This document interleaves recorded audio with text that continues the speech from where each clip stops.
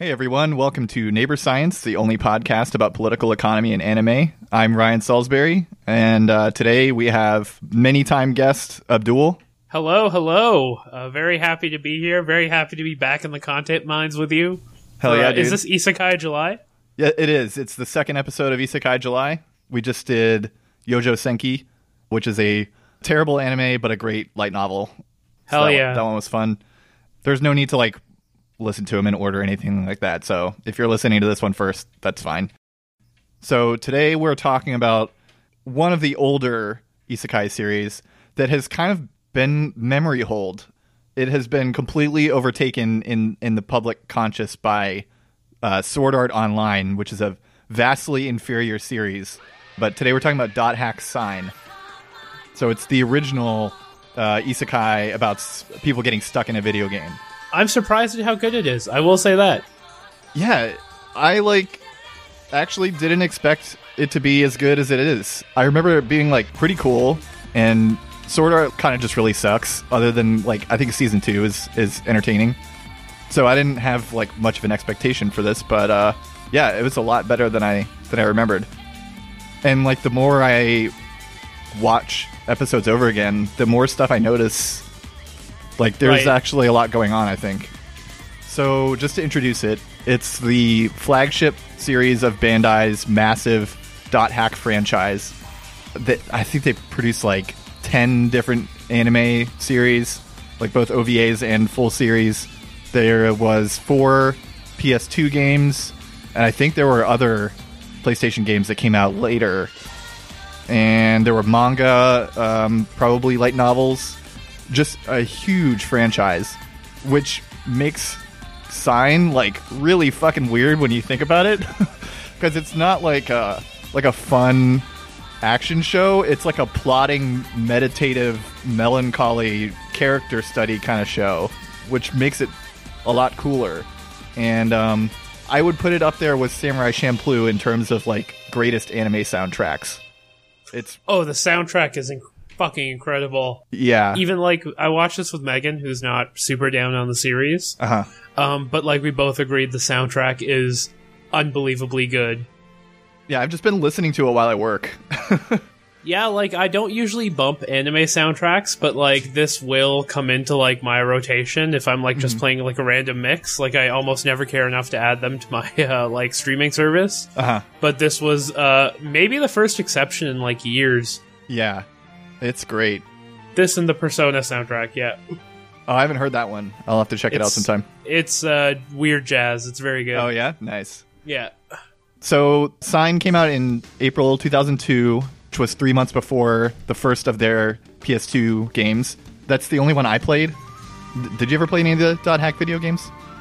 I didn't own, I didn't really own a console till, the 360 generation came out. And I've also famously... If anyone knows me, I hated JRPGs till this year. Gotcha. The only one until I beat Persona. Before. Yeah, until FF7 Remake, and then I played Persona 5, and now I'm trying to mainline Yakuza. I know it's not an RPG, and FF15, but the only one I beat before was Final Fantasy IV, which is a legit masterpiece. Interesting. I've never heard anything about 4. Sky Pirates, very good. Oh, cool. Okay. Yeah, the only Final Fantasy games I ever played were 9, which was not one of the famously good ones, and then 11, which same shit. Not one of the famously good ones. And then I played, is it 14 as the online one? Yeah. I tried getting into that 3 months ago because I was looking for an MMO to play, and everybody pretty consistently said that is the best one to get into if you're looking for something to get into. But then I don't know, 2 days into playing it, I was like, what the fuck am I doing? I can't. I'm not 20 anymore. I can't play a fucking MMO. I got a full-time job. I made the mistake of re-downloading World of Warcraft right before I moved to Edmonton, which I didn't know why I was doing it, or I think it was just a panic response to leaving my hometown or whatever. But such a mistake. You know what I mean? Like, it's so hard to commit to MMOs now. I don't know how people actually do it. Yeah, it's crazy. But I will say, this series, like, what it does so well is, like, take me back to the time I was able to play MMOs. Yes. Like, the relationship building in the series is really cool, and, like, I know it's, like, elevated, but it feels very... It feels like it's pretty real. a very heightened version of how you, like, meet and get to know people. And, like, I remember my World of Warcraft guild, Snakes on the Zeppelin, shout out. Absolutely none of you are listening to this podcast, but, like... you know, like I remember, like, you know, the very close relationships I had in, like, my World of Warcraft guild, right? Which was just a huge amount of fun. Yeah, it made me miss my the heyday of Lord of the Rings Online. I was the hipster who played Lord of the Rings Online instead of WoW. So, and I was in one of the top 3 guilds on our server, which was pretty cool. And I was thinking about how realistic it is today when I was rewatching some of the middle episodes and like early and middle, and basically like 2 or 3 of the Silver Knights were talking about how they were basically in love with Subaru, and I was like, that's realistic. Yeah. The one girl in the guild has like 3 guys that have a crush on her. The OG Reply guys, actually, like, really, it was this was pre-Twitter, too. Like, I don't know if you ever played World of Warcraft, but that was... I played it for a little bit, but in BC. Okay, yeah, I was Burning Crusade / whatever came afterwards. Was that the Panda one? I can't even remember at this point. Yeah, I only played the one expansion, so I don't really remember much about it. Okay, it was fun when I played it, though. I was playing with my Lord of the Rings guildmates who got bored of Lord of the Rings because it ran out of content. We like beat everything and moved on to WoW for a bit. Yeah, like I remember playing like The Matrix Online, City of Heroes, and I kind of settled on WoW. City of Heroes kicked ass, dude. The character creator is still maybe my favorite. I know people say this all the time, like it's not a brave take, but like the character creator in City of Heroes is legitimately the best character creator in any game ever made. Yes. I made a Gundam one time, like the original Gundam. It's awesome. And also, just like what a great idea for a game, like pre Marvel Cinematic Universe. Just like you're not like, you know, there's that new Avengers game coming out where it's like, oh, you're playing as one of the 5 predefined heroes in this like persistent online, like, you know, looter shooter world or whatever, right? And it's like, what a stupid idea compared to a game like City of Heroes, where you're just like, you know, flying around the city, seeing all these other people on your server, like having a fucking great time. Yep. Right? Going through the sewers. I hate that. Yeah, it was the like Wild West of being online. Like, that was genuinely the best time, where it's like you were on forums that no one else knew about playing these like weird MMOs. There's not like, you're not on Twitter. Yeah, this was really like during the golden age of MMOs. Like, I can't. I mean, if like Final Fantasy XIV is still the best MMO that's out there, like I think that really illustrates how far they've fallen. You know? Yeah, absolutely. And WoW is re-releasing its original content, which is again like, damn, incredibly stupid. Yeah. Yeah, I remember when Twitter first started, like PvP online, like now we're going into real, like, you know, being on the internet hours. The like webcomic about video games, like Scott Kurtz, I think is his name, the guy who had to like write like an extensive 1,000-word like post on his blog of like what Twitter is and how it worked. Which is so funny, like, because this was at the same time I was playing WoW, and at the same time I was frequenting like the PvP forums and stuff like that. It's just so funny to like conceive of like how the internet has like consolidated somehow, like it's gotten smaller. You know what I mean? It has, yeah. All right, so let's see. The game, the first game came out in June 2002. So this is a pretty old show, almost 20 years old now. The video game was pretty good. It unfortunately was not an MMO. I think that would have made it like way cooler, but would have been probably too advanced for the technology at the time.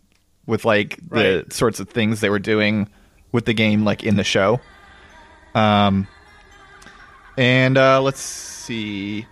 Yeah. So weirdly, the only like real connection that Sign has to the rest of the franchise is like an OVA episode that's like at the end where it introduces the characters from the games who look basically like the characters from Sign with different colors.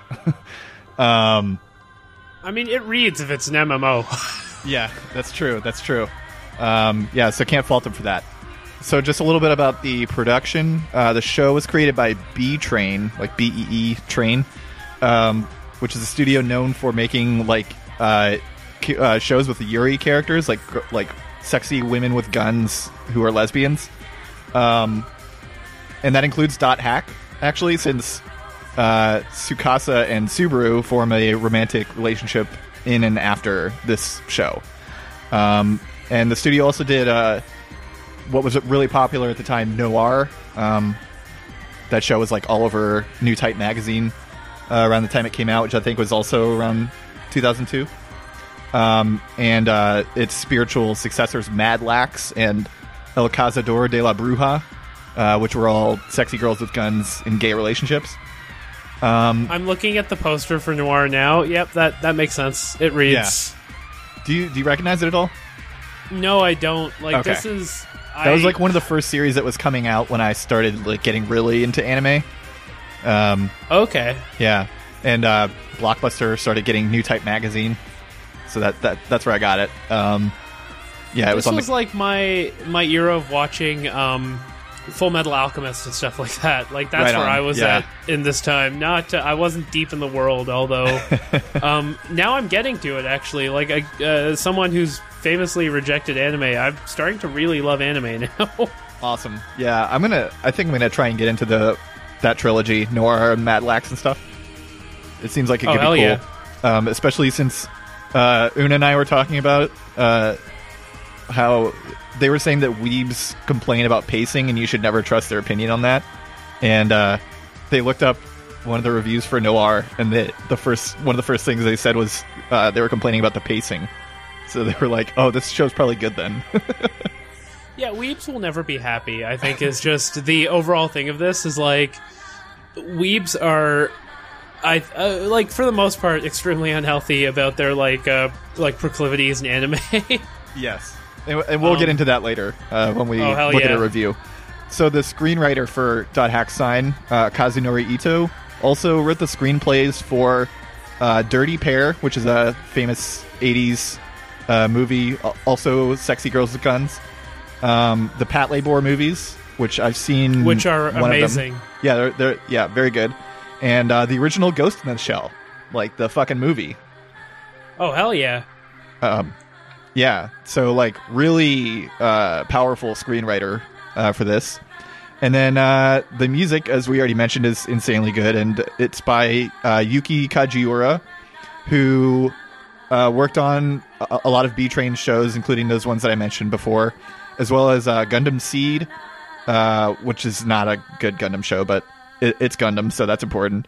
As well as Sword Art Online and Fate Zero, and podcast favorite Puella Magi Madoka Magica. Oh, hell yeah. So a lot of credits for her. So let's get into the show discussion. I guess let's start with your overall impression of the show. So a couple of things about this show. The main character's name is Tsukasa, which is fine. But whenever, they started talking, I couldn't get Tsukasa Mikasa out of my head. And this was a really big issue with me watching the show. I would argue the biggest issue. Because... And I watched I thought it was on Crunchyroll. It was not. It turned out it was on Funimation, which I wasn't going to give $10 to. Right.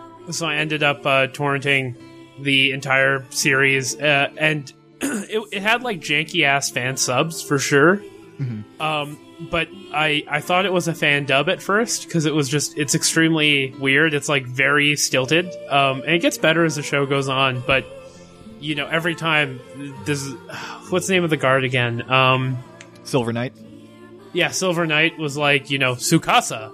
I couldn't stop. Like, it was a big problem watching the show, but I mean, once you sort of to guys who play MMOs and like RP in them talk like that, just overly like stilted, like you said. Oh yeah, if you've ever seen like or ever been on the World of Warcraft RP servers or whatever, I don't know if they're still a thing. I'm sure they are. It was exactly like that, where people would get it's like really that guy mad. from Role Models. Yeah. Yes, exactly. Yeah. Oh my god, yeah. So I'm gonna say the voice acting is actually good. Yeah, it does match, and like, I mean, Tsukasa's voice actor, not bad once you get used to it and stuff like that. Silver Knight was really hard to escape. I'm not gonna lie. Yeah. His voice Sora actor is a little weird too. Oh yeah, but like Mimiru and Tsukasa, I think both did a really good job, and Subaru too, actually. But yeah, like I was surprised at how much I liked this show. Like after the first episode, I was like, Ryan, what have you gotten me into?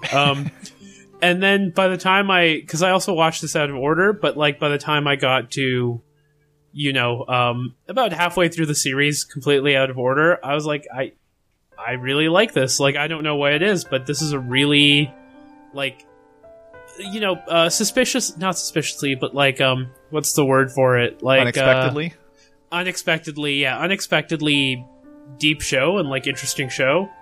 Completely out of left field, because that first episode set me up for a lot of things I thought I wouldn't like, and then I really, really enjoyed it. Yeah, I felt the same way.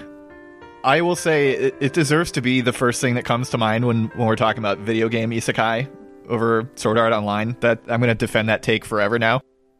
And I think like a lot of the characters seem to have really sophisticated, nuanced relationships with each other that extend like way beyond the story of the series, which is cool.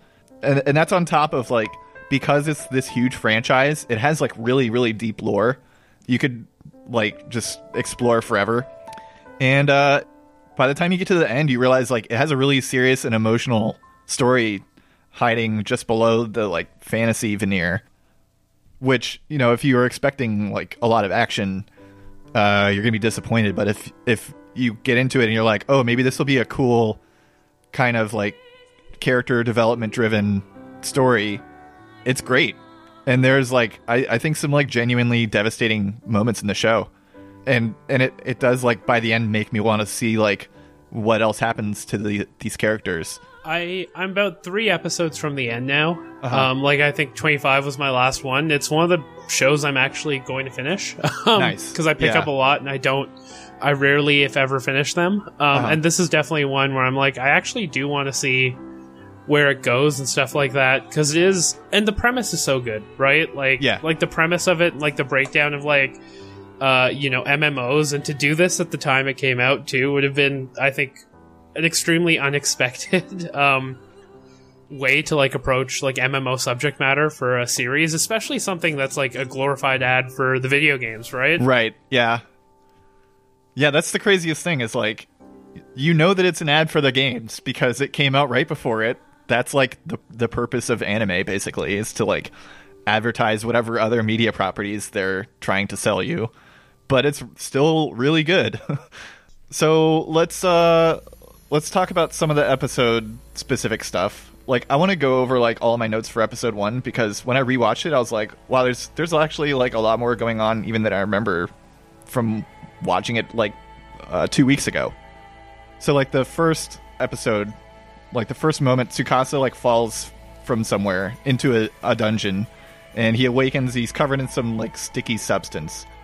So he like comes to his senses, and Mimiru, one of the main characters, comes across Tsukasa and asks if he's okay, and he just doesn't answer her at all and pulls out like an ocarina and warps out. And then we see Silver Knight, who's like the police sergeant, like volunteer police sergeant guy, basically. Like neighborhood watch of the MMO. Yes. So he finds Tsukasa sitting alone and asks if he was seen, says he was seen with an illegally edited character, who's Maka, who will come up a lot. And Tsukasa just like warps away again, just like, fuck you, pig. And then arrives in this like gate area. I don't know I don't know the names of the areas very well, except for Mac Anu. That's the only one that I know. I think it's Carmina Gadalika, but yeah, it's hard to keep track of all the places. But anyway, Mimiru runs into him again and starts talking to him. And there's like this visual symbolism that I didn't notice the first time. Tsukasa has like this bug that's crawling around on him. It was crawling around on him when Silver Knight walked up to him as well. And it's still on him when Mimiru talks to him. And he says, "You're a pest." And you can't really tell if he's talking to Mimiru or the bug. But I think that's like the point, which is interesting. It kind of like characterizes their early relationship. And they grow into like being really close friends later. So she asks if it's like a good idea to mess with the Crimson Knights. And he says, "It doesn't matter as soon as I log out. Like, I can just log off. Who cares?" Basically. And then a minute later, he tries to log out and isn't able to. So we see him like doing some like quest kind of stuff. Like he's just playing the game, like montage style. And then he runs into Bear, who's one of the other main characters, who offers to help him out with this quest that he's comically failing at. And Tsukasa just warps out again. This is what he does for like the whole first episode. He just runs away from people. And it's great because like immediately they set up that this is an anime about the dangers of not logging off. Yes. Like there's so much in this that is just there's so many screenshots you can take from this and just immediately have reaction images for people, which I have been doing on Twitter.com. Yeah. It's so good. It's so good because I'm trying to remember the thing I sent you earlier today, which was probably my favorite line in the whole series. Not for like reasons of story, but for reasons of I don't think posting anything would do much good for our cause. To which the reply is, then what chance do we have? Which is that's this really did predict Twitter. Yeah. So after Tsukasa warps out, BT finds Bear and chides him for leaving her, and says that he's not a gentleman. And he says, I am gentle, but not a pushover, which I didn't realize she says later in the series to someone else. I think it was Krim. And he says, "It sounds like someone else said that to you one time." Which is a pretty funny reference, I think. So Mimiru runs into Tsukasa again at the warp gate, and she just like sticks her tongue out and mocks him this time, which makes him like her more, which is pretty interesting. Like all of the people's attempts to try and like help him out and be friendly and stuff, he kind of rebuffs all those. But when Mimiru's just like, fuck you, he's like, this girl's kind of cool actually. So he says, "Can I ask you a question?" And he asks her if she's able to log out, and she's like, "Yeah, of course. What the fuck are you talking about?" And then he just like walks away, and so she follows him, and he tells her that he can't log out. And at this point, that bug from before tries to crawl on him again, and he like pushes it away. So I interpreted that as like he no longer sees her as just a pest. But then they start fighting, and so he asks her like, "Can you leave me alone?" So I guess the bug was like, him pushing the bug away was like he's about to do that to her. I don't know. But anyway, so he says some like fucked up stuff to her, and she slaps him, and he realizes that it actually hurts. So he starts crying because he basically realizes that he's trapped in the game. And let's see. The next scene, Subaru and Silver Knight are questioning another player about Maka, the cat player, and he like got traded a like suspicious item or something like that. That's about it for that scene. So Tsukasa re-enters the dungeon from the very beginning and remembers that opening a treasure chest is what got him stuck in the game. And Maka appears above the chest, and Tsukasa tries to ask Maka a question, but they disappear, and a tablet emerges from the chest. And when he touches the tablet, he hears like a disembodied voice, who turns out to be Morgana, the main antagonist of the show. And as he tries to leave the dungeon, he gets trapped by Silver Knight, who attacks him, and this guardian, like, floating jelly monster thing appears out of nowhere and attacks and kills Silver Knight. And then at the very end, we see the police in real life. We see the police at someone's house, which presumably is Tsukasa's. And there's a girl comatose on the floor next to her terminal. So, like, a lot of stuff happened in the first episode. Pretty much sets up everything, I would say.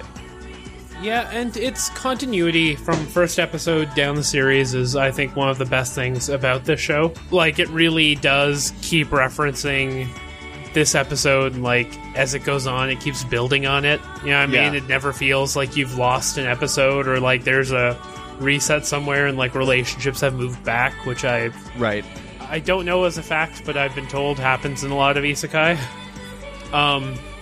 And stuff like that, but like this seemed to work for me overall in retrospect. Just watching it was like I didn't know what to expect, I think is the problem watching this. Yeah, because there is a little bit more action in the first episode. Everything's a little faster paced, so it is a bit different than the rest of the show, which is like a bit slower, and it's more focused, I would say.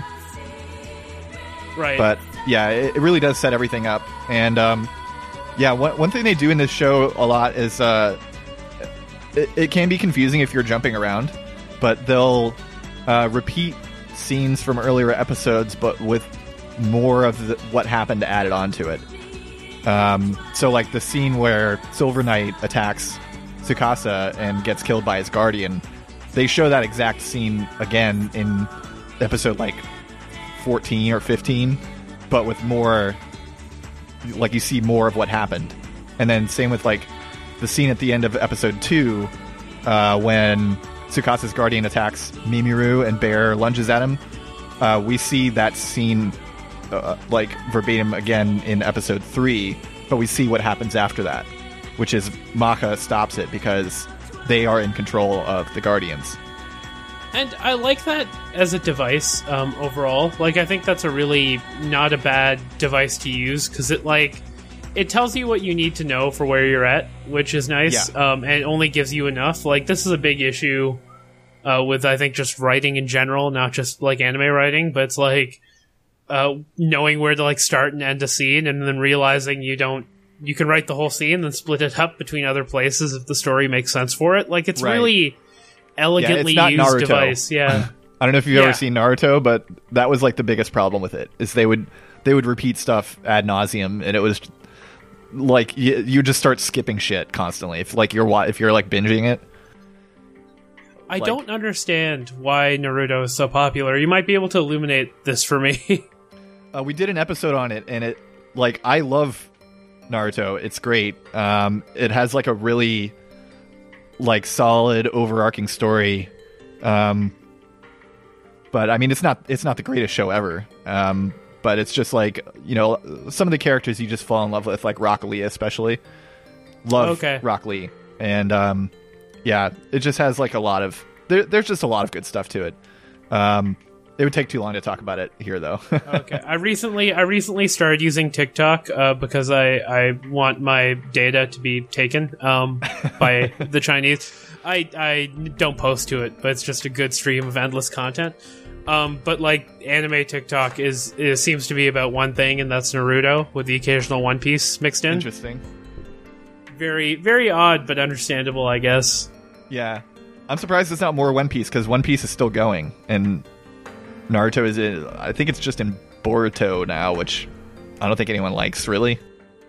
Okay. One Piece will never end. I'm just going to sort of leave that there. So, one thing I'm curious about your take on it, what do you think of, like, how they portray real life in this show? Because they always use, like, the film grain and, like, silent movie type style to it.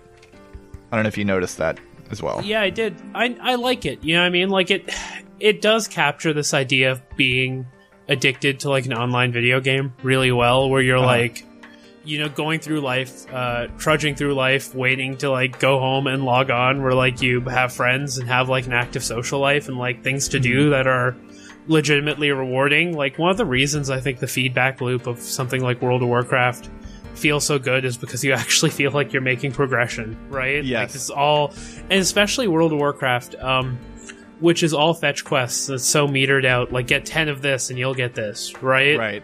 And stuff like that. It's like, I don't know, it captures it even today. Like, I don't even play a lot of video games, a lot of MMO. Well, I don't play any MMOs, but like, it's articulation of like real life as being like this thing you just have to do as you go through like your world, and especially as you it's find almost out less real. Like, I think that's kind of what they're doing with the film grain stuff. Is like real life is like less real than the video game. Which, I mean, of course, in this story makes sense because Tsukasa is stuck in the video game and it is more real.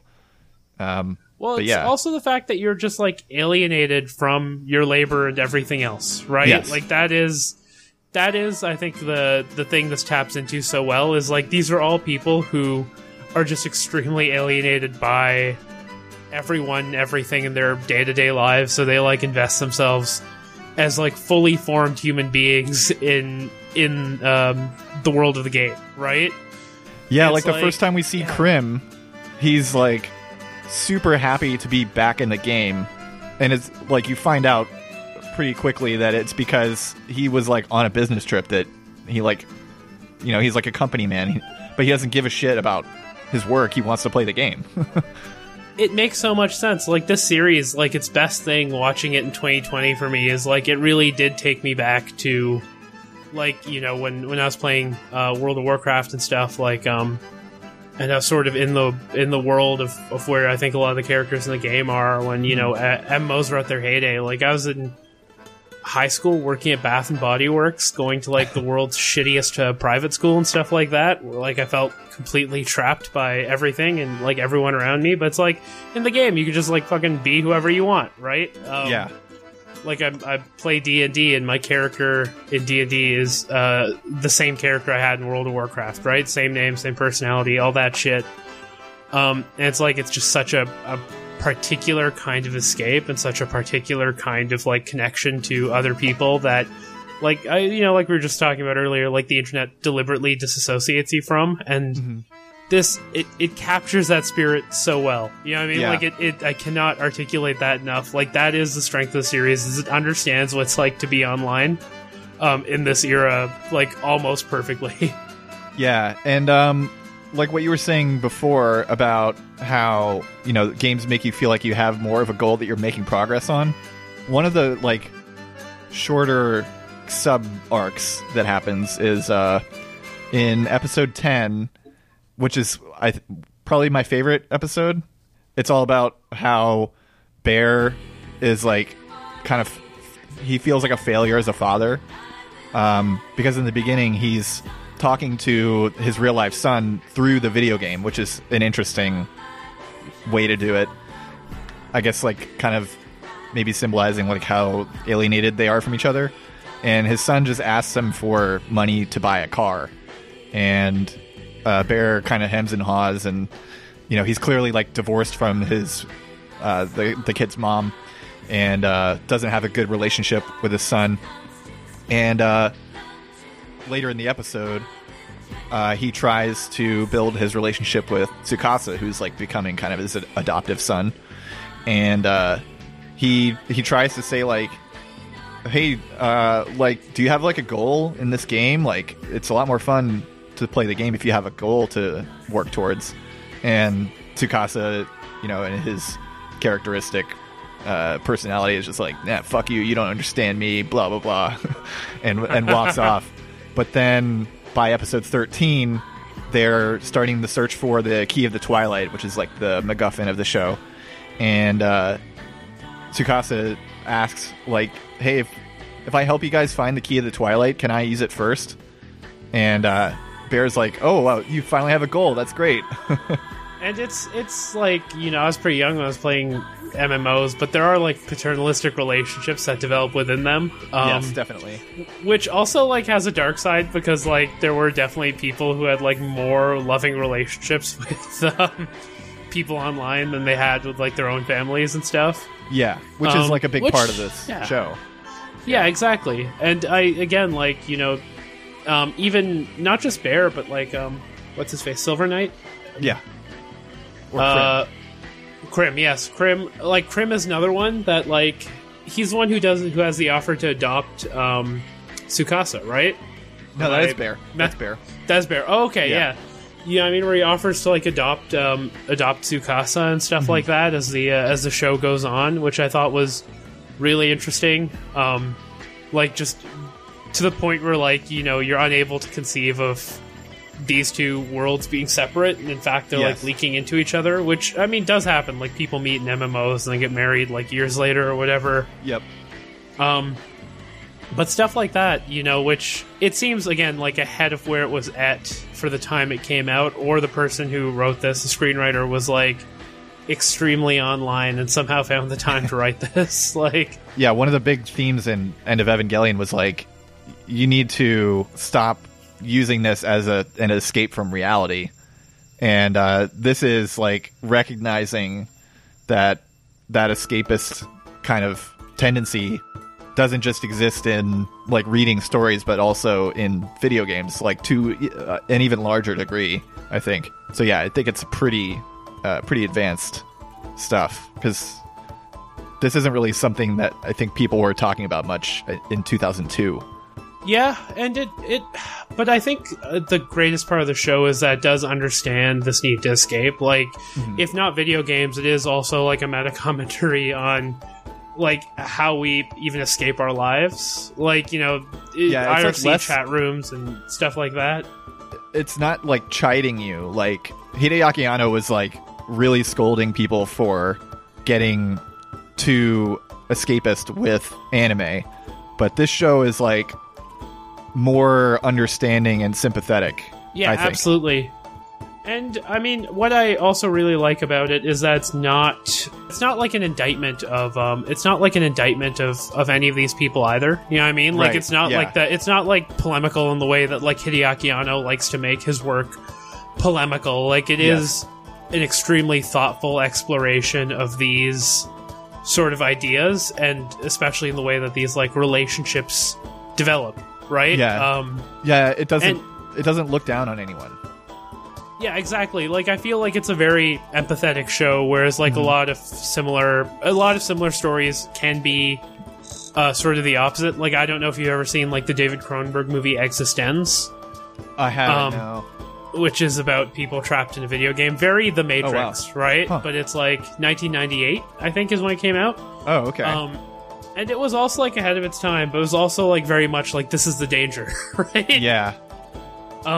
Which I don't really like as an idea, and I don't like that because it sort of sidesteps the underlying conditions that create, wanting to escape and wanting to like, log on to a game and just be someone else. Yeah, and there's a lot of stuff in here that like, has like a lot of symbolism about this kind of thing. Like, so the main story of the series is Morgana, who's that disembodied voice from the first episode, who's like an omnipresent AI in the MMO, is put in charge by the game's creator of developing Aura, who's this like little girl that's floating above a bed for most of the series, into like a full-fledged person. So I had to get some of this from the wiki, but basically like Aura is supposed to be like the ultimate AI, like completely like self-aware, self-directed, like a digital person essentially who has her own thoughts and feelings. And so basically the purpose of the world as a game is to have a bunch of people play it, and then to kind of like aggregate all of their personalities and experiences into an AI that can be like a full-fledged human being. And there's actually like some really interesting stuff about how this is connected to like a radical ecology movement, but it's not in the scope of the series, so I won't get too into it. But interesting. Yeah, it's worth reading a bit about on the wiki. So Morgana, the AI in charge of awakening Aura, realizes at some point that once Aura awakens, there will be no point to having Morgana around because she already created the AI, and that's her whole thing. So she is trying to prevent Aura from awakening, and for whatever reason, it's not really explained, the thing that will determine whether or not Aura awakens is Tsukasa's development. And so the more desperate Tsukasa is, and the more depressed Tsukasa is, the less likely Aura is to wake up, and the longer Morgana is able to live. So her whole thing, like all of her machinations in the series, are trying to prevent Tsukasa from logging off, which is really interesting. Really fun, and also really funny. You know what I mean? Yes. Like, it's like the ultimate goal of you know, any act, and it sort of functions, you know, not intentionally as metaphor, but like the ultimate goal of like any reactionary movement is to like have you waste time by not logging off, right? Like, yes. Having you completely divested from you know, material place where you can like affect change or something like that. Yeah, and like my interpretation of the whole thing is like it gets into McDonald's rule. Is that what it's called? Yes, McDonald's the McDonald test, which McDonald test, yeah. For those who don't know, the McDonald test is on Kino Lefter, is a theory that every film made after a certain era is about overcoming toxic masculinity with your found family.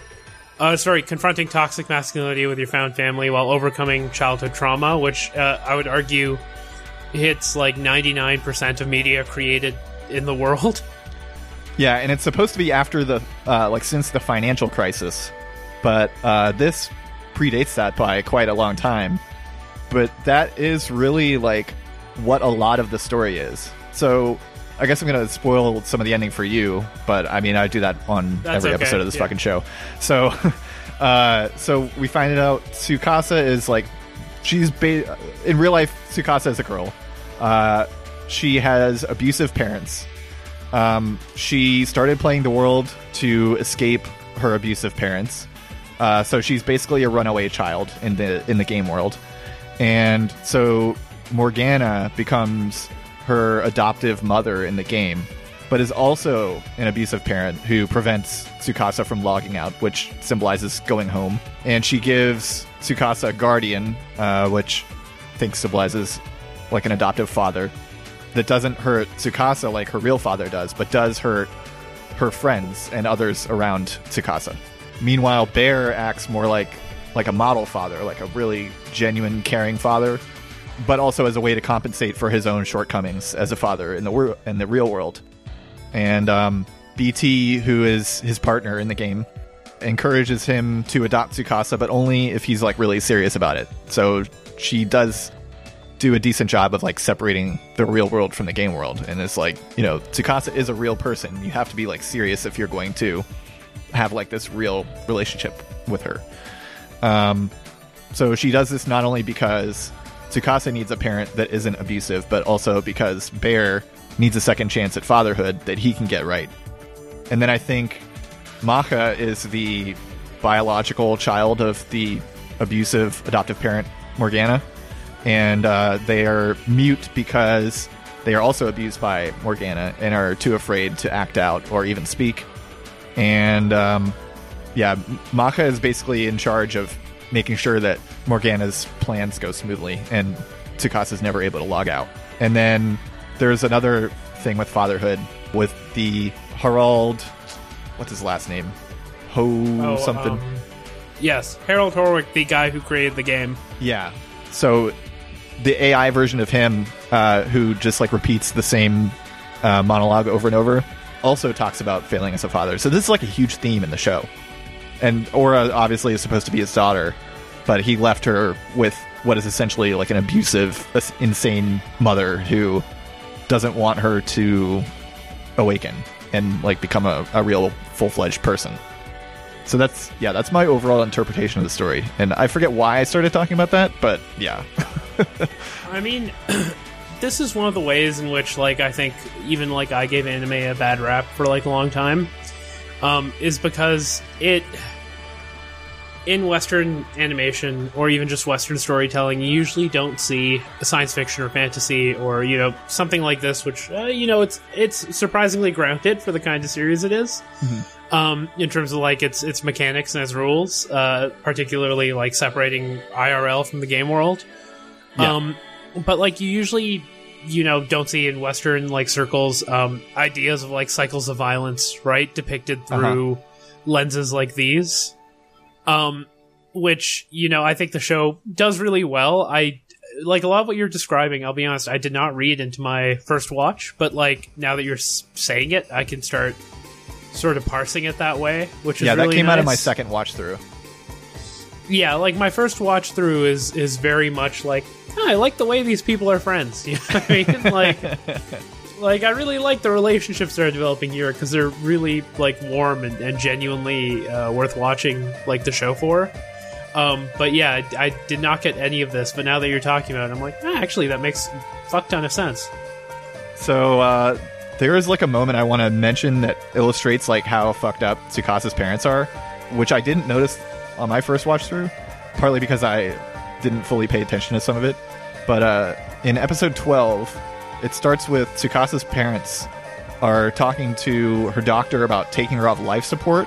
And they don't say this directly, but like the doctor's basically saying like what would happen if Tsukasa went off of life support, and mentions Nancy Cruzan, who is an American woman who was in a permanent vegetative state in the 80s and whose family fought like a long legal battle to remove her feeding tube, which lasted 7 years in Nancy Cruzan's state. And this is like really fucked up when you consider the span of this series when Tsukasa's in a coma is only 6 months.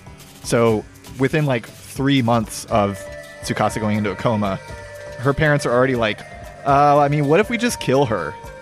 Yeah, I mean, that's where I think like the show shifted for me a bit in a good way, because like, you get the sense from the first episode, but then it just immediately goes there. Yeah. Yeah, I mean, like it immediately just sort of kicks into gear with this stuff, and you're just like, okay, this is really weird, especially since I watched it out of order according to your priority list.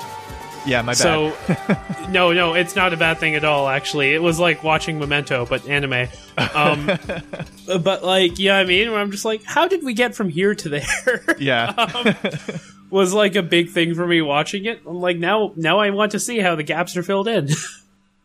I guess it worked out then. Yeah, no, it absolutely did. It's like, I think... Like, I don't know, because I watched episode 1, 2, and then skipped ahead a bunch, and then, like, watched, I think, like, 11 to 25. Okay. And stuff like that. And it was, like, one of those things where I'm just like, I really want to know how we went from there to here. And, like, when you jump in, the character relationships are so formed at that point, like, by the, like, 11 mark or whatever. And it's like, this is really, like... and it didn't feel like they weren't people at that point, right? Like, it didn't feel like I jumped ahead and it was like, it was cheap friendship. Like, I'm like, they're referencing things I haven't seen yet. Like, it feels very natural. Even the voice acting, like, has improved significantly. Yeah. Yeah, like, when I started from, like, watching 1, 2, and 3 again today, Mimiru meets Tsukasa and Bear meets Mimiru for the first time in the first couple episodes, and I was like, oh wow, they weren't actually friends forever, even though it kind of feels like it by the end of the series. Yeah, absolutely. And yeah, no, like when you start bringing in like real world people who have been taken off life support and stuff like that, like, yeah, not the sort of thing, like, again, I'm not an expert in isekai, but I feel like it carries a very specific set of, like, statements when you describe something as an isekai. And that was, like, not what I was expecting. Yes. In the slightest, you know what I mean? Like, I'm like, this is extremely fucking dark and, like, extremely, like, this is a weird moral quandary to throw into the anime show, right? Yeah, it's kind of like, it kind of is barely isekai, because usually isekai is, like, the person starts a totally other life and don't necessarily go back to it. Like, I mean, I guess the earliest series, I started watching Escaflowne a bit, and that one, it's like a totally other world that the main character can't go back to whenever she wants, but there is a clear sense that she will be going back to it at a certain point, especially because you find out, like, her grandmother or something like that visited the other world before she was born. So classic but this one is like plotline. Yeah. But this show is like, clearly everyone except for Tsukasa can just log off whenever they want. So it's like not as much of an other universe as other shows. but it still feels like its own complete other world. And the rules of the world are pretty well established, I think, in episode 1. I actually think that's the major goal of episode 1, now that I'm thinking about it even more, is like I don't think it functions as well as like a storytelling episode, because it's like, no, we kind of need to establish very quickly what the rules of Limitless Online World are, right? Yeah. And it's like, maybe it's to its discredit that it doesn't like as elegantly flow that in with the plot that like genuinely starts merging in episode 2, right? But in like totality, the world is super cool. Like, the world is really interesting. There's a million locations, none of which I can remember the names of. Like, it jumps a ton, but it has that like slightly desolate feel of like an online video game, where it's like, you know, there's people around in a lot of these places. There's you know, activity happening, but it always feels like art direction wise just slightly too empty. Right. Yeah. You know, like, which you totally get if you're in like, what's that big World of Warcraft city? God damn it, I can't remember. But like, you know what I'm talking about. There's that big main. The Horde one? No, the Horde one well, the Horde one too, but I'm thinking of the big Citadel city for the Alliance. That's like a big castle or whatever. I know what you're talking about. I never played Alliance, so I never got to see it too much. But I did see the outside of it, and I saw like a lot of people in there. Yeah, like, it's one of those things. Stormwind, yes. Yeah. And that's kind of it, right? Like, when you're walking around Stormwind, it's the exact same feeling, where there's, you know, a couple of dozen other player characters, but like, the city doesn't feel lived in. It doesn't feel like a place where like humans are, right? It's obviously a backdrop for you and your story, and like, that is really where the art direction shines for this. Is it captures that so well. It also, like, it feels like EverQuest, right? In a lot of ways, even down to like, you know, the fan service armor a lot of the characters are wearing and stuff like that. There's a lot of boob plate. Which is surprisingly not that horny, despite its semiotics. Yeah, that's something I really appreciated about this show, because almost every other isekai is like wildly horny and just too much. Okay, good to know. Because like, yeah, I have no like reference for major or popular isekai. Like, I did some research before I watched this just to sort of know what I was getting into. But yeah, like, Sword Art Online has a lot of like straight on like crotch shots of women and stuff like that. Just way too much. Okay, yeah, it makes sense. Like, I think it's because this one did not have the bounce. You know what I mean? I think that was a big part of it, where it's like, you know, the characters were dressed in like MMO armor. Yeah, but they weren't bouncing all over the place. There wasn't like gratuitous jumping upskirt shots.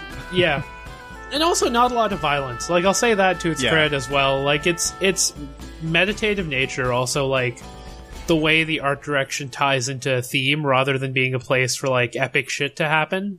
Yes, is super cool, right? Like, I only remember the only memorable fight in the series for me was like, I think it was episode 24 or 25 when they're fighting the 2-ball ring monster, which name I completely forget. Yeah. Just Guardian, I think, is all they call it. Okay. Yeah. Yeah, that was a good one. Yeah, and you mentioned like all the places. Just found like a kind of a fun fact about one of the places. And this kind of shows like how much they like set everything up ahead of time. In the show, so in episode 3, Tsukasa learns how to control the Guardian, and so he's trying to get Mimiru and Bear to meet him because the Guardian just attacked them in the previous episode. And the place he chooses to meet them is called Hula Grants Cathedral, and the name is Old Norse for the cathedral that hides heaven. And it turns out later that this is where the Twilight Eye is, which forms a bridge to the place where they find that AI Herald character, like the secret of the game where they start to learn about the Key of the Twilight. So it's like interesting how much they connect everything, and like how much lore there is like beneath the surface of stuff. I'm sure it's explained like heavily in flavor text on the games and stuff like that. Yes. Like, I'm sure the games have a ton of it, which is also, again, like, we're talking about it as like a serious sort of anime, which it is, but it's also still really weird to consider the fact that this is advertising for a massive PS2 game. Yes. Of which he wrote four all PS2 games. Yeah, this dude wrote all the .hack movies and games. Yeah. I'm looking at his, like, IMDb now. Like, he also wrote Digital Monster X Evolution, which, you know, the less said about that, the better. But, like, it's completely batshit to me that this guy wrote Pat Labor, Ghost in the Shell. Pat Labor 2, the best one. Yes. Ghost in the Shell. That's the one I've seen, yeah. And, you know, 400,000 pages of .hack sign dialogue. Yeah, it's crazy.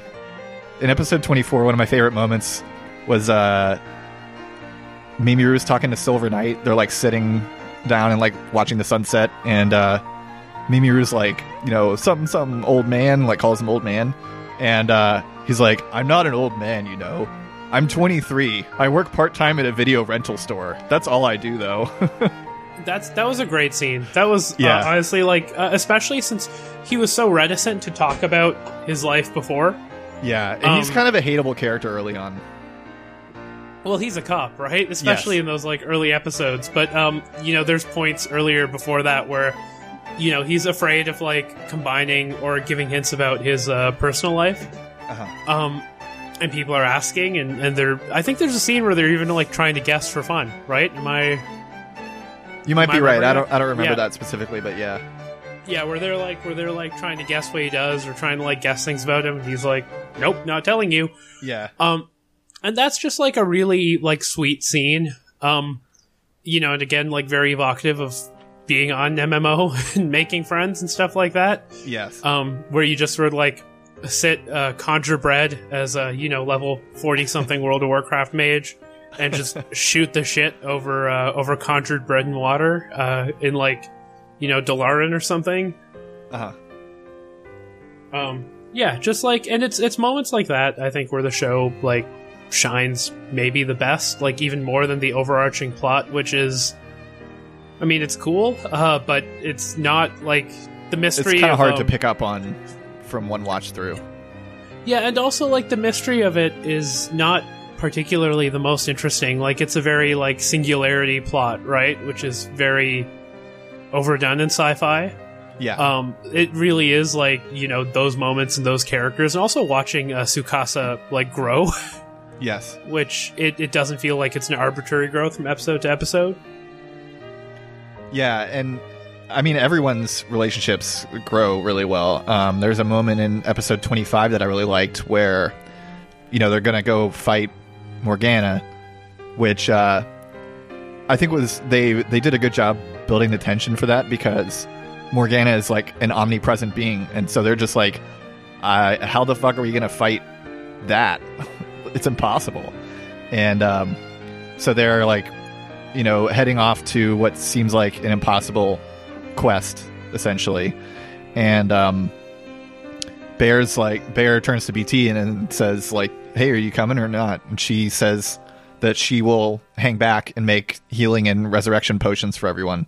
And he acknowledges her and goes through the warp gate.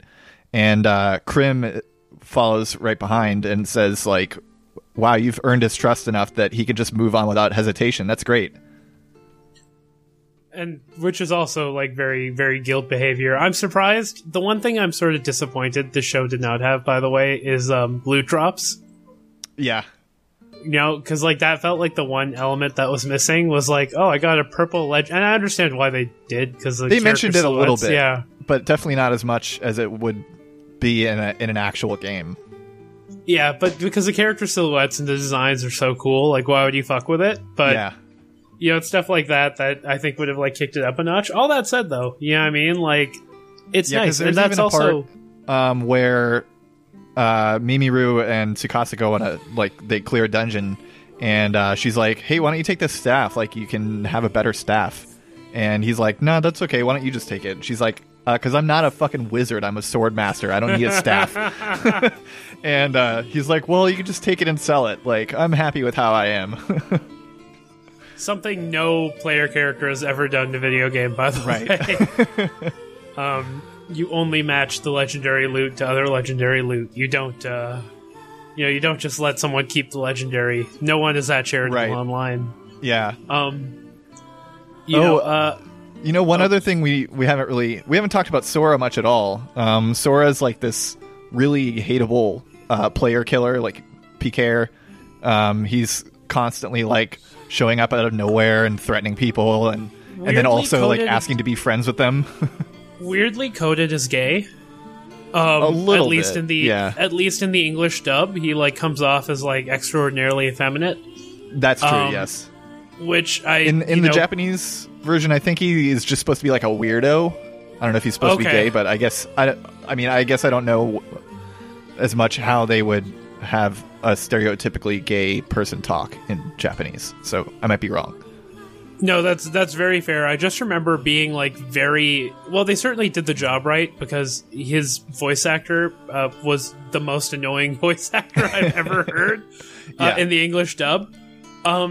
He sort of confused me a whole bunch. Like I didn't really get why he was there. Like I know he's supposed to be a griefer or of some kind, right? Yep. But like, that episode run from like 22 to 25, like a bunch of it is just him on a bridge. You know what I mean? Like arguing. Yeah. And stuff like that. And it's just like, I mean, I guess you're okay, but like you are like easily the least interesting character in this like part of the show or whatever.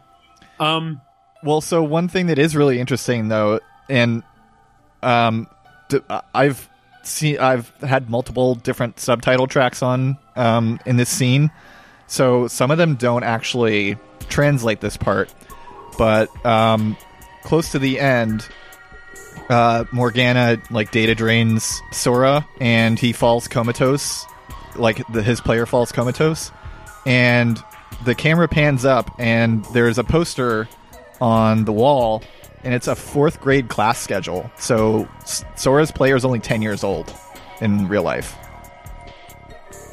That gives it a dimension. That is really fucking cool, actually. Yeah. That like made me like him more because I was like, oh, damn, it's just a kid that doesn't know how to make friends.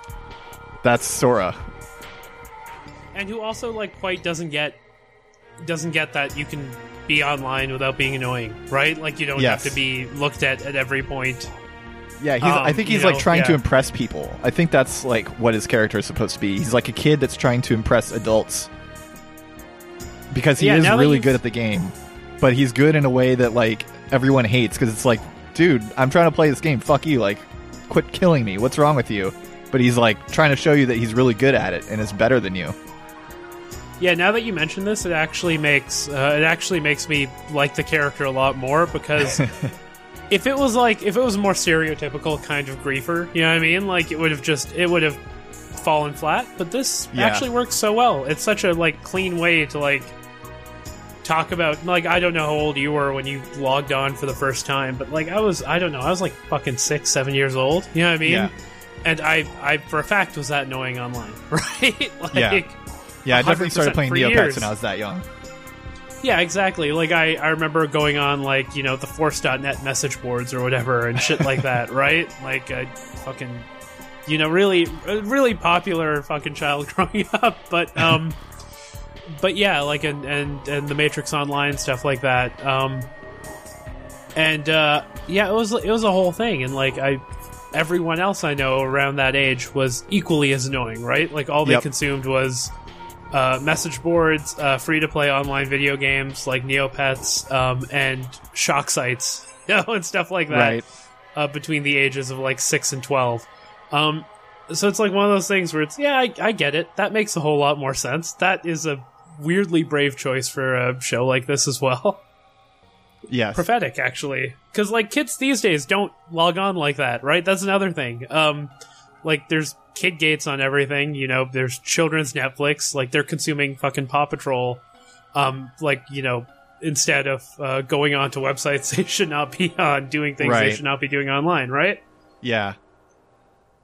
Playing Fortnite. Yeah, 100%. Playing Fortnite and learning how to call people the N-word rather than, go on to, like, watching Faces of Death when you're 8 years old or something like that. Yeah. going on something awful and not knowing what's going on. Yeah, just like someone posts a link to like an ISIS beheading video and you click on it and you have no reaction to it because you're 4 years old, you know, in 4th grade and you're a psychopath, right? Yeah, that was the whole thing. So, I guess we also haven't really mentioned Subaru much, even though she's like a pretty central character. I guess, like, she's, I think, maybe one of the flatter characters, personality-wise, I mean. Just a little joke there. But she's like probably closest to Tsukasa. She's the one who like develops a romantic relationship with Tsukasa in real life. That's like the last moment of the main series is them finally meeting each other in the real world, which is a really sweet moment. Tsukasa says, "Tadaima, I'm home," and Subaru replies, "Oh, I said replaces." Replies, "Okaidi, welcome home." So it's like they are finally joining the real world, you know, going home to the real world. We also find out in one of the last episodes that, I think from Krim, that Subaru is disabled. She's in a wheelchair. And so the reason that she started playing the game is so that she could walk around, which is a really interesting character detail. Something I was thinking about when I was playing Satisfactory yesterday, since I'm having a little trouble walking in real life. And I was walking around smoothly there, and I was like, wow, I almost forget that I can't walk in real life now. It's cool. Yeah, actually, I get that. I mean, as a larger person, you know what I mean? Like, playing games like NBA 2K, which I play a ton of. Yeah, I mean, it's just like, man, I wish I dedicated this much time to just learning how to do a real life layup. You know what I mean? Yeah. Or like, you know, even Yakuza, where like, you know, your character sprints, but in true janky Yakuza game fashion, like he gets winded and then doubles over on his knees. Nice. You know, yeah, it's like one of those things from like, man, he can sprint so much longer than I can before he has to do this. You know what I mean? Like walking up the stairs, I'm like, God damn, I'm out of shape. Yeah. But yeah, like that detail about Subaru, which I didn't get to the end of the series, so I still, you know, I did not know, is also really interesting. I get it. You know what I mean? Like, video games are a level of escape. And like there's the empty escape of like, I don't know if you've ever played like Flight Simulator Online, like people who take flight simming really seriously when they're playing with others and stuff like that. This is the type of person I have not found out about yet. Okay, I'll find the video and send it to you. Someone on Reddit recently, that cursed website, posted like a video of him griefing flight sim cosplayers, like people running control towers and stuff. Wow. Because they're just asking for his call sign, they're asking for his landing ID, they're telling him where to circle, and he's just... Okay, so last time I played a flight simulator was like Microsoft Flight Simulator from like 2004. So, hell yeah. So they now have... You can be like an air traffic controller in a flight sim? Yeah, allegedly. Wow. I never even thought about that. Which honestly sounds really cool. Because, I don't know, it's the same reason people play fucking farming sim or whatever, right? But then there are people who, like, you know, I know a lot of people with like autism and stuff who play MMOs because it's like an easier way to connect with people, you know what I mean?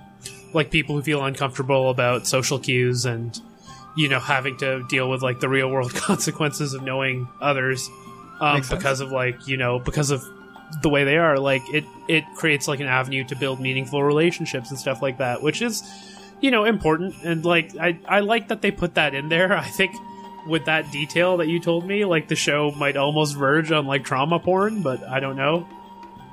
Well, I would say that it doesn't, just because they mention it like so much in passing, like, and it's not until like episode 25. Right. Or 24. So it's like you don't know about that the whole time. And then Krim just mentions it in one scene, and he even says like she never told me that, she never like volunteered this information. She was sick one time and couldn't make it to a meeting that we planned. And I had to keep asking her like what's wrong until she finally said like I can't really walk, I'm in a wheelchair. How the fuck did I miss this? You might not have gotten to it yet. It might be in episode 25 or 26. Okay. Because like I watched a 25 and I'm like, wait, I should remember this.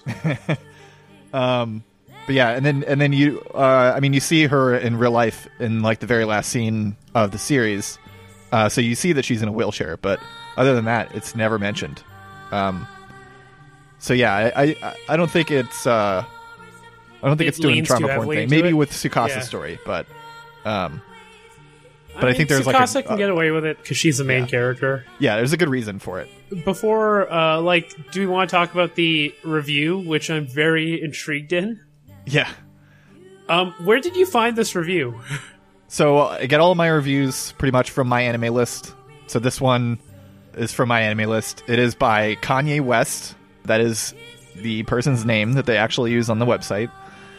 Okay, but it's not the Kanye West. No, unfortunately. Okay, because I wouldn't, because I don't know if you've read Kanye West's review of Akira, but like, well, maybe it is. A weeb. I don't know. I'm sure it isn't. I'm sure it isn't. But like, Kanye is an out and out fucking weeb. Like getting Murakami to design his album covers is giving him a TV show now and stuff like that. Like, damn, man loves anime, right? So for a second, when I read this, I'm like, oh, is this the Kanye, like presidential candidate 2020 Kanye West? Like, the ultimate accelerationist candidate. I will be voting. I will be, doing voter fraud to vote for Kanye. So let's just treat this as if it is really Kanye West. It'll make it a little more fun, I think. So Kanye rated it a 5. Out of 10? Not great. Out of 10. Yep. Not great, not awful. Even though they start off the review with, okay, well, this anime is kind of awful. I love that. I love the way IGN has ruined our ability to rate things because anything below a 7 is just immediately bad. Yeah. Like, people give like Pitchfork a lot of shit for having these like very esoteric review scores, but at least they treat a 0 like a 0 and a 10 like a legitimate, all-time masterpiece. Yes. And usually give everything, like, to them a 6 is a good score, right? Right. And like for some reason that's been, well, Pitchfork is pretentious, but their like scoring system is not. In fact, it's the opposite of pretentious. Yeah. Like, I think a 5 is a good score. If something gets a 5, it's like, oh, it wasn't like, it's entertaining. It wasn't art, but it's entertaining. Yeah, you watch it once, you like it, and then don't come back to it again. Like, it's one of those, right? Yeah. Okay, so they say this anime is awful, even though they rated it a 5. And so they said, chronologically, this isn't even the first in the dot hack timeline, because Bandai keeps tacking shit onto this franchise, which they planned. Anyway, it's basically about what would happen if Shinji Ikari played video games. So, this is a trope that I found in these weeb reviews. Anytime a character is sad and male, they're Shinji Ikari. They must be a Hideaki Anno character, but worse. Yes. Because, again, so if someone's depressed, they're doing... I made a tweet about this, but it's like they're a cheap ripoff of Shinji Ikari. It's like libs comparing everything to Harry Potter. It's the exact same energy, where it's like you've watched one anime, and that is the benchmark. Like, I'm begging you, please watch another anime. You know what I mean? Please refer to anything but Eva, right? Yeah. And that's actually the reason that I did not want to watch Evangelion for the longest time. I love it now, but like the fans really turned me off of it. But, Netflix putting it out really changed the online conversation around Eva, I think, because it's no longer this like special sort of bootleg thing that you and a select other class of people know. Now it's democratized. And I'm sure the weebs hate that too. But yes.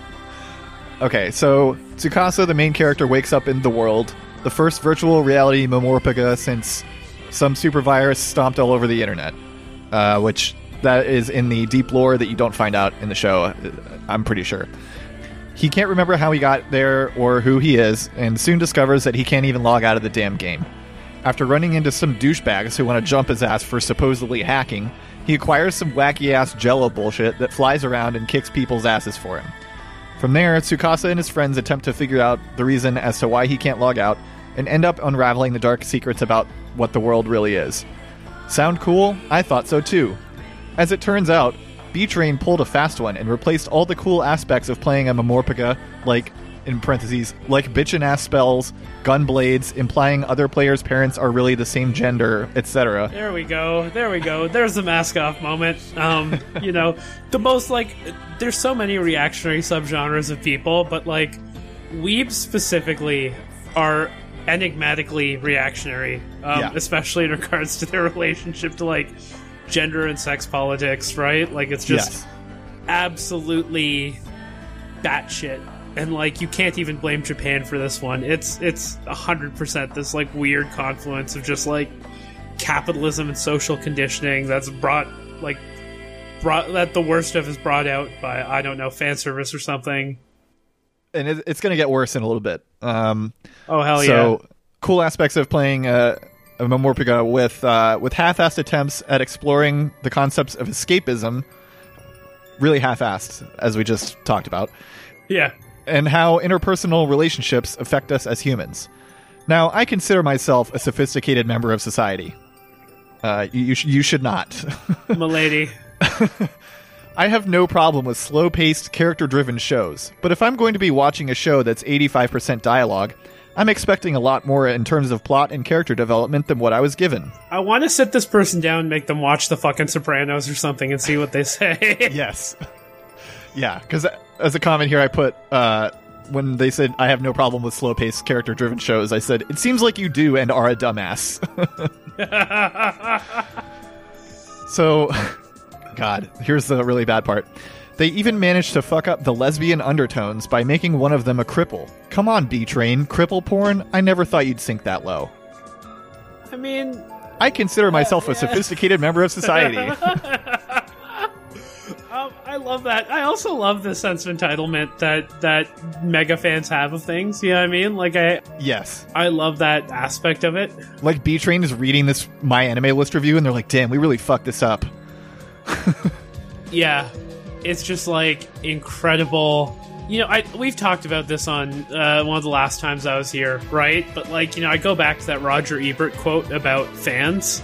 Yeah. You know, where a lot of fans are basically fans of fandom itself.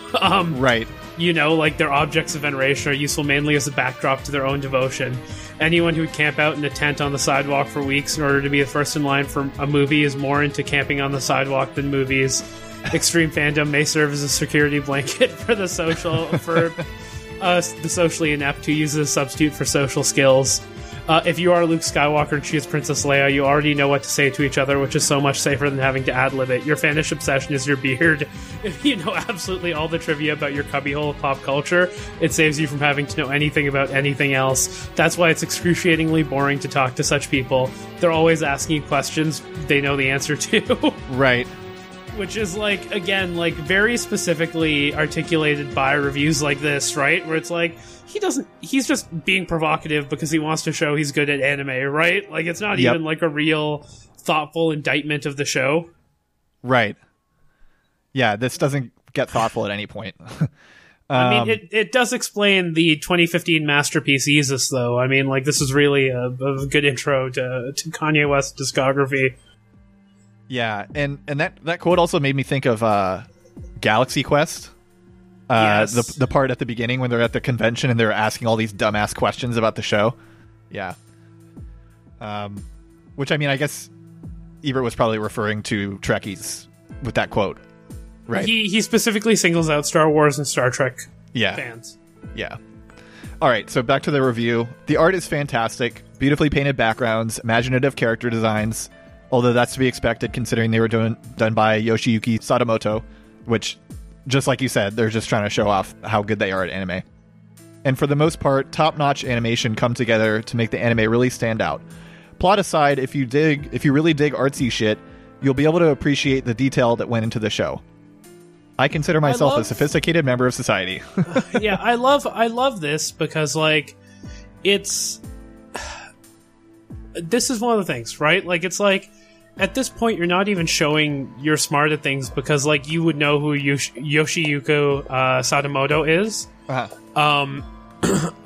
Like, just by Googling it, right? Like, you're not even portraying, like, a knowledge of themes or art or, like, demonstrating an actual passion of how you made this, right? It's not like it's an intelligent analysis like you're claiming to do of any part of the show. It's just like, I know this person's name, right?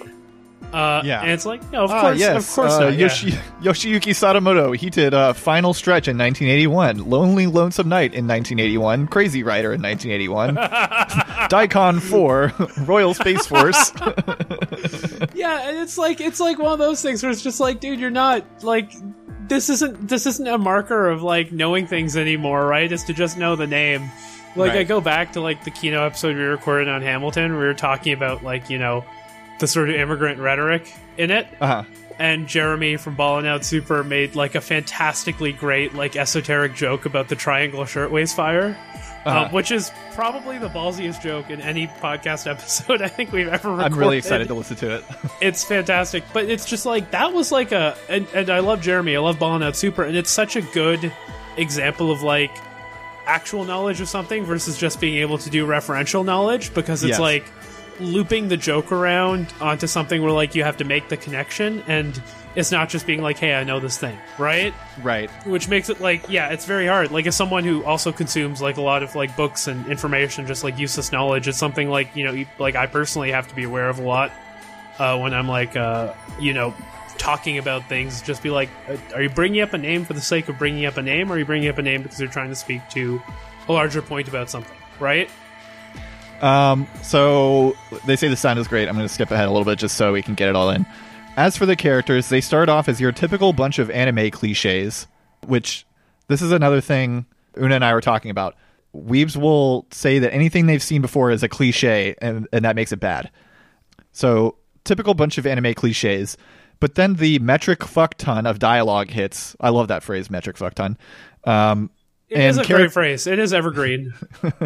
And character development starts to make its way through. So they were complaining that there's not enough character development. Now they're like, oh yeah, there's all this character development happening now.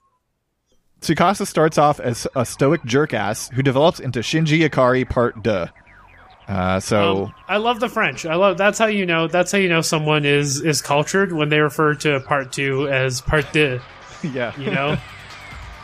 And I'm a sophisticated member of society. And I also commented, being sad equals Shinji Ikari Part 2. So Mimiru is the happy-go-lucky, only sane one. In parentheses, especially considering the dysfunction junction that is the rest of the cast. They're definitely most responsive to Mimiru because Mimiru is just objectively the most fanservice-y character. Yes. Who plays the game for fun. So Mimiru plays the game for fun. Bear is the cool old guy / big damn hero / shepherd. I don't know who that's in reference to. Maybe from Mass Effect? I don't know. BT is the condescending information broker. Parentheses, who hates lettuce. Remember that. I don't remember that. That's a weird reference to make. How dare characters have like minor complications that round them out as people? Yeah, like quirks. Yeah. The Silver Knight is the cliche shonen hero. I have no idea what they're talking about there. Silver Knight is nothing like a shonen hero. I don't know what they're trying to say. This is where you just use words. This is where you just use words to sound smart, right? They're like, really it's a very classic trying hard thing. to say, like, the reason that I dislike this is because it's bad. I think that's what it is. So he's the cliche shonen hero that fights for justice. All caps. Yeah. Who, through character development, stops being so bombastic and douchey and starts being a more approachable big damn hero. And by the way, this is all one big run-on sentence. So he's like 5 sentences in this sentence here. My man's does not know clauses. He is not aware of paragraph. This is a poor forgot where example. His period key is. Yeah. For Christmas, let's get him the fucking, editorial style guide or something like that. Subaru is the shrinking violet / woman in charge with a twist. Classic cliche. Krim is the ridiculously over-the-top, large ham with unrealistic hair and an unnervingly large sense of honor.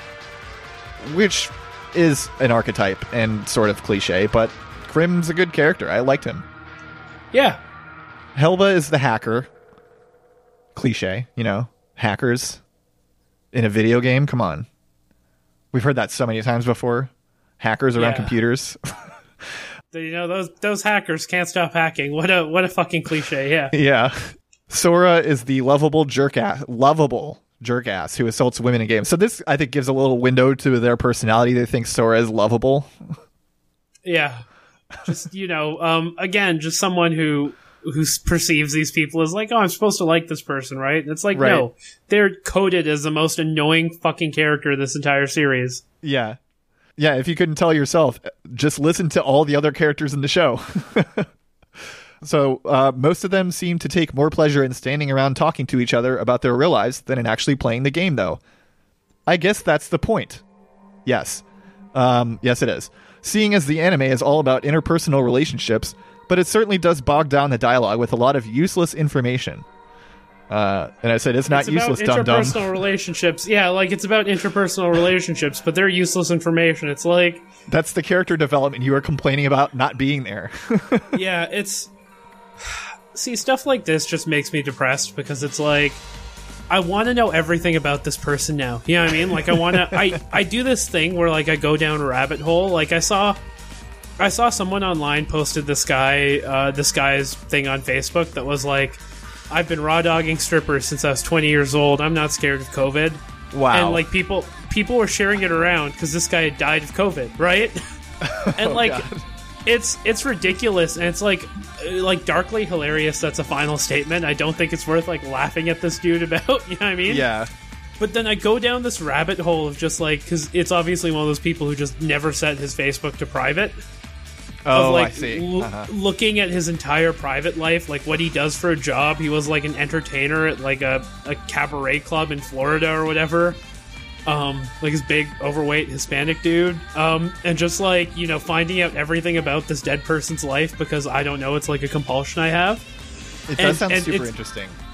Yeah, and it is, right? Because, like, you see people share these around a lot where, like, someone who died of COVID's last Facebook post was like, I'm not scared of COVID. And then the comments are, either people laughing at them or, like, friends and family being sad that they've passed away, right? Right. And it's like, and on, like, the Minion Death Cult Facebook group, too, like, they post a lot of screenshots of, like, boomers and chuds, being racist and stuff like that. It's, like...